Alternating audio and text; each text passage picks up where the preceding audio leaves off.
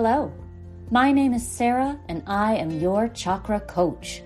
On this podcast, we'll be exploring how the chakra system can guide you to grow your emotional, mental, physical, and spiritual wellness, leading you closer to your highest self.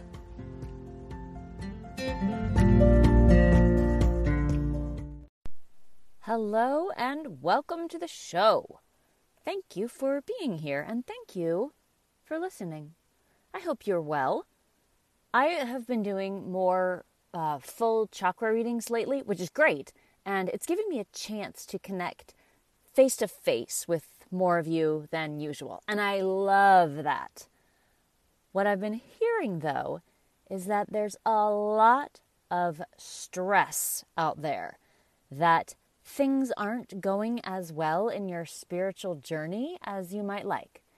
I spoke to one listener who has been enjoying this series on the yamas and niyamas, but feels overwhelmed with all the things that she isn't doing. Like, she wants to follow every single one of them perfectly and feels like she's not succeeding. Now, we talked through some of that, but I'm thinking that if one person is feeling like that, then there are probably more people who are. So what I want to be sure I say is this.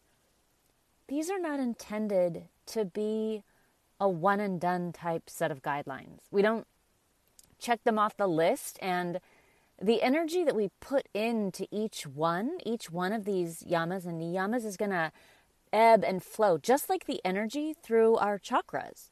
At some points in your life, you'll be focused more on one than another, and that's fine. These are a lifelong exploration, and no one is expected to be perfect or even attempt to be perfect. In fact, I don't even think that perfect is a word that we can use with this kind of thing. It just doesn't work like that. So if you're stressing out about if you're doing things right, try this week to take a deep breath and let go of that expectation. There literally isn't a right or wrong to the yamas and niyamas. There's effort, sure, but that's not the same. And I'm sorry if I wasn't clear throughout the series, but please know that you are doing just fine. And I know that because you're listening to this right now, which tells me that you want to keep moving on the path to your highest self. Just know that the path is not ever going to be a straight line for anyone. There are going to be twists and turns and unexpected things, some joyful, some less than joyful, but they are all part of your unique path. So wherever you are, you're doing it right. And if you want to know more about the chakra readings, you can visit my website, yourchakracoach.com. But that said, it's on to the fourth niyama, the fourth guideline for internal work that carries us farther down that unique path. Now, listen, I know I said last week that tapas was my favorite niyama, but maybe it's actually this week's niyama. Maybe I just really like all the discomfort and opportunities that the niyamas provide. I don't know. In any event, I really do appreciate the fourth niyama, which is svadhyaya.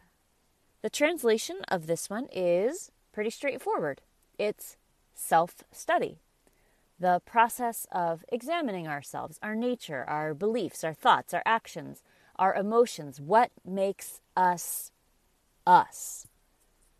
I think most people who are consciously embarking on a spiritual journey enjoy a little self-study. They enjoy self-reflection. I know I do. I just love to think on stuff, grand philosophical stuff about myself and my place in the universe. How can I make myself better? And this all sounds great until I get into a little more reflection on that. Why do I need to be better? Why am I not content the way I am? And if I'm truly practicing the niyamas, especially Santosha from episode 97, shouldn't I be focusing on acting from a centered, grounded place of peace? And there's the thing about self-study. for some of us, it's going to get us all up in our heads. Maybe not for everyone, but for a lot of us, self-study creates anxiety. The worry that we're not doing it right. It's literally the number one question I get. How do I know if I'm doing it right? And what I really want to talk about today is how to engage in self-study without losing ourselves in it. One of the most interesting things about self-study to me is that we always start with thinking. We always start with our brains, and that makes total sense. If you study in school, you put knowledge in your brain, and then you give that knowledge back to the teacher or the professor when they ask for it back. Very, very brain heavy. I mean, no one really cared if you understood history in your body. I mean, what would that mean even? But self-study in this Ashtanga yoga tradition is about so much more than just looking at yourself intellectually. But since that's where we start naturally a lot of the time, let's talk about it first. Intellectual self-study can be the practice of really exploring our thoughts. And you know I love encouraging us to do this. So much good information can be found there. So much value in knowing ourselves, right? Know thyself. It's maybe one of the oldest adages we've ever heard. And that's because it's great. We start to cultivate something that is called in a lot of the Eastern traditions, the witness. We cultivate the witness with self-study through knowing ourselves. It's not the I part of us. I am doing this. I am thinking that. That's ego. Not ego in a bad way. We'll probably need to have a talk someday about the concepts of ego and the very misunderstood idea of ego death, but I digress. Ego in the way that allows us to interact with ourselves and others and our environment on the physical plane. The witness is a step beyond that. The witness is the part of you that sees I doing things. I am doing something. The witness is watching I do it. Maybe the closest thing we have in the Western cultures is the soul. I don't know that it matters how you think about it. For me, though, since the Ashtanga yoga tradition comes from India, I find a lot of the traditional teachings there to be really helpful when wrapping my brain around this. So the witness is a step removed from the ego. And maybe this is what you think of when you think of your highest self. The witness is that spark of the divine in each of us that connects us to the universe. The witness is the chance to find our true identity away from cultural expectations we put on ourselves, and anything else that starts to get in our way on the path to freedom. The witness, our highest self, allows us to start to see reality. And I've talked about this before, but I really think it's worth discussing again. We don't see reality, at least not clearly. We see the world through the lenses of our experiences, through who we are, how we were born, and the experiences that shaped us. I mean, experiences literally change our brains, how the parts connect, where the pathways develop, even how much brain tissue grows where. This is measurable and factual and requires no leap of faith, which means that every single one of us has a brain that's put together slightly differently, which is beautiful because that's how we get to have so many interesting and different people in the world, but also means that not one of us sees the world the same as another. Now, how you see the world is based on a lot of characteristics: race, sex, gender, socioeconomic status, where you were born, who you were born to, who you were raised by, who your teachers were, your perceived safety as a child, your inborn temperament. I mean, so many factors that are intertwined and complicated. And they each come with their own set of lenses that change your perception of life. None of it needs to be labeled as good or bad or be bragged about or even defended. Some of it just is. And one of the greatest gifts we have as humans is to use our imagination to understand what life through another person's lenses might look like.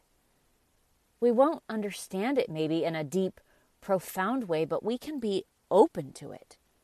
And I suggest that understanding that we don't truly see reality is the first big step of intellectual self-study, because that's when we start to see where our blind spots are. That's when we start to notice gaps in what we know.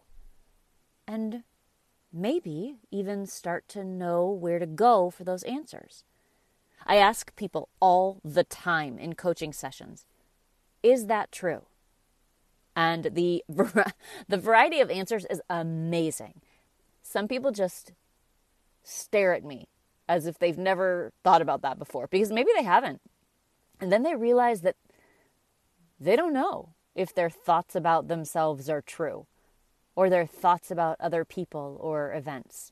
And side note, if we really thought about whether our thoughts about other people are true, I think we could avoid a lot of the problems that are plaguing our own relationships, but also plaguing the state of the world. Now, some people tell me, yes, that's true. And then, if I follow up with, how do you know? We get to the same place.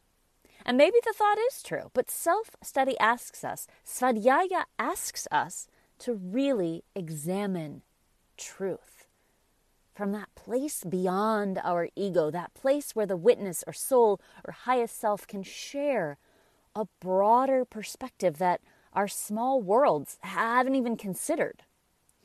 A great way to do this is journaling, coaching, meditation, any mental exercise that encourages examination of your brain.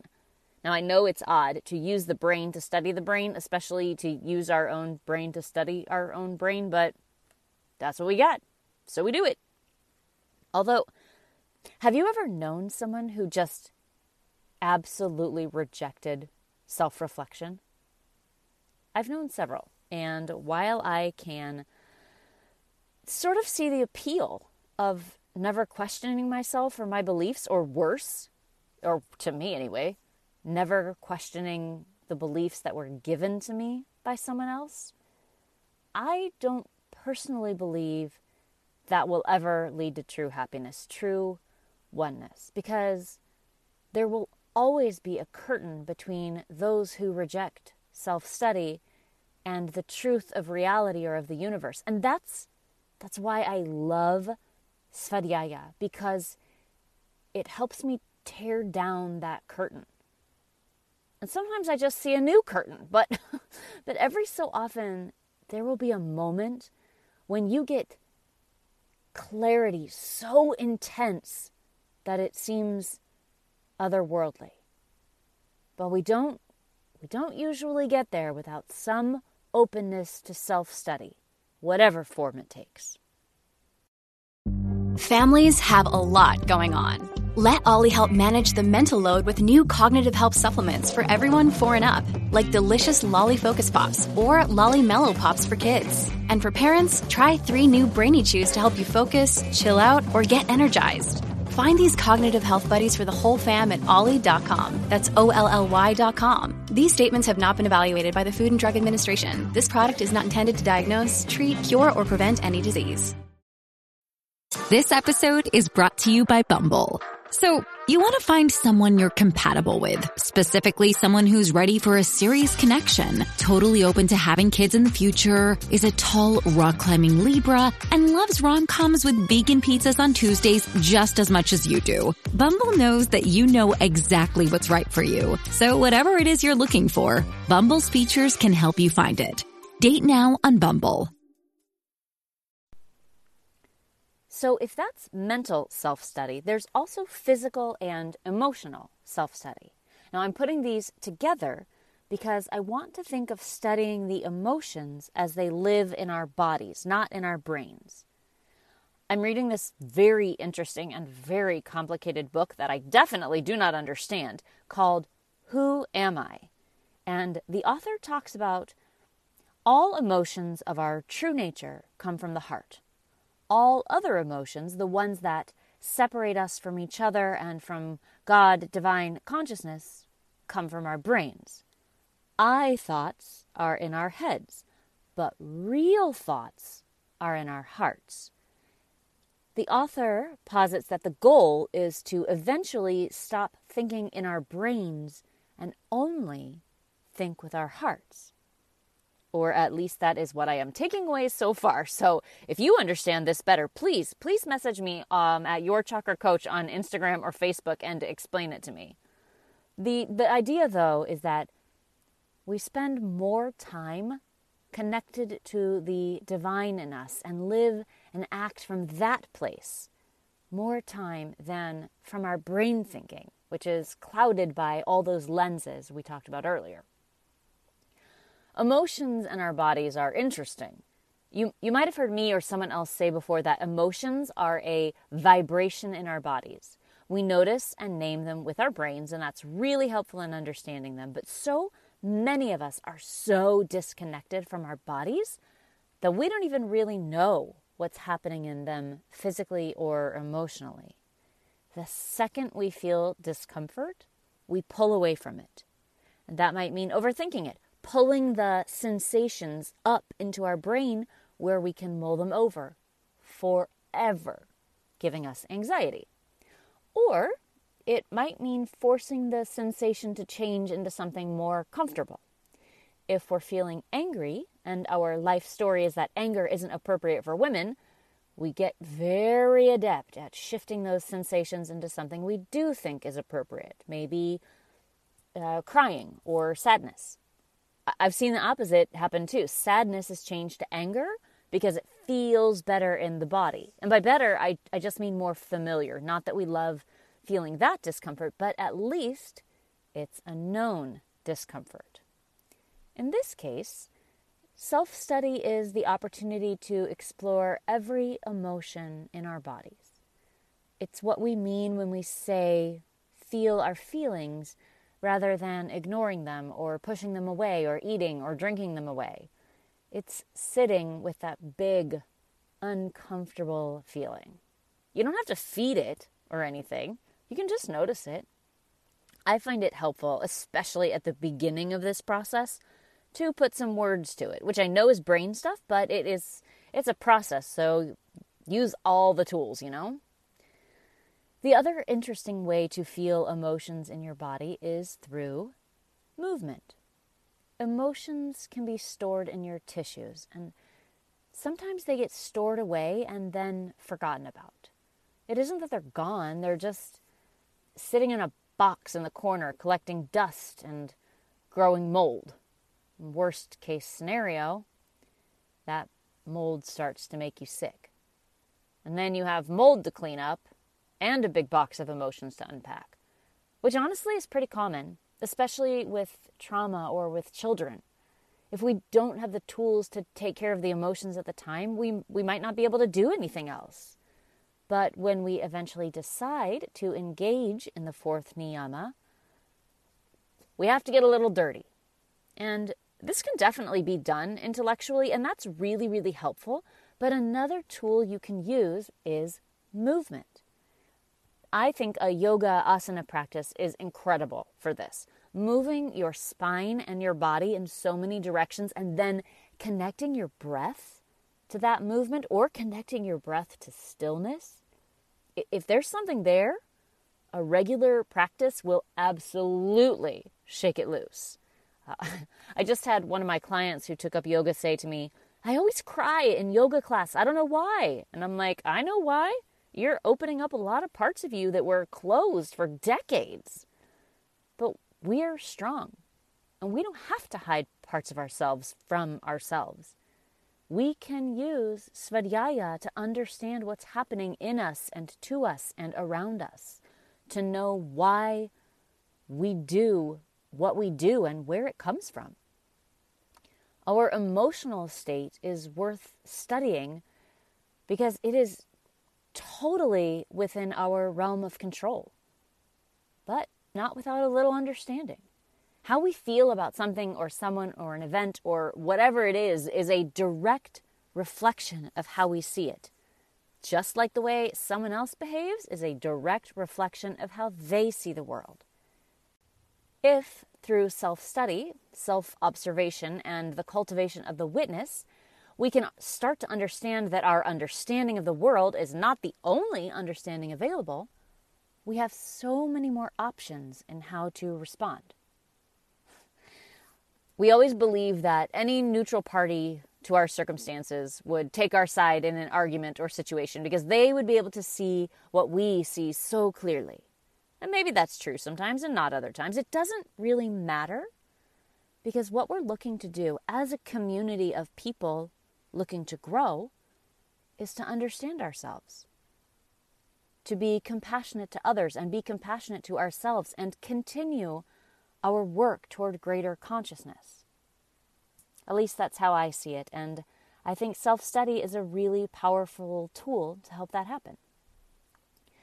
Knowing that self-study isn't all about books or philosophy or always so much thinking, as much as we glamorize intellectualism, self-study has so many more layers than that. And it seems to me that all the layers are leading us to our core, the spiritual parts of us that don't need to separate us from them. I suppose at a certain point, self-study would start to seem silly because self wouldn't exist exactly because we'd be aware of how inextricably connected we are to everyone else. So there isn't an everyone else, only us, only one. But pondering that always sends me down a rabbit hole trying to understand how that would work. And I'm not sure that I need to do that. Self-study.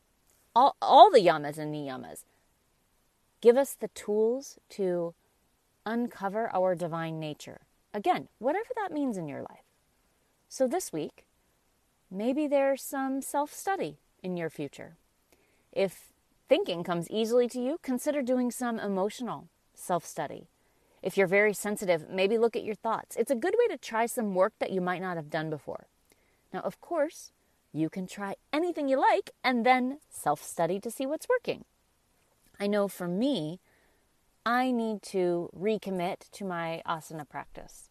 I've gotten away from it as other physical demands on my body have come up, and I'm not getting in the physical and therefore emotional self-study that yoga gives me. So what can you do? Meditate? Journal? Talk to a therapist. How can you start to expand your practice of svadhyaya? Because there will always be another fascinating layer to reveal when we have the courage and strength to look at ourselves honestly and deeply. All right, y'all. That's it for episode 99. 99, wild. Remember to find me on Instagram and Facebook at Your Chakra Coach. I know I'm not the greatest at posting, but I do love to get your messages, and I love talking with you directly, one-on-one. Let me know if you need anything, and I look forward to meeting you right here again next week. Bye!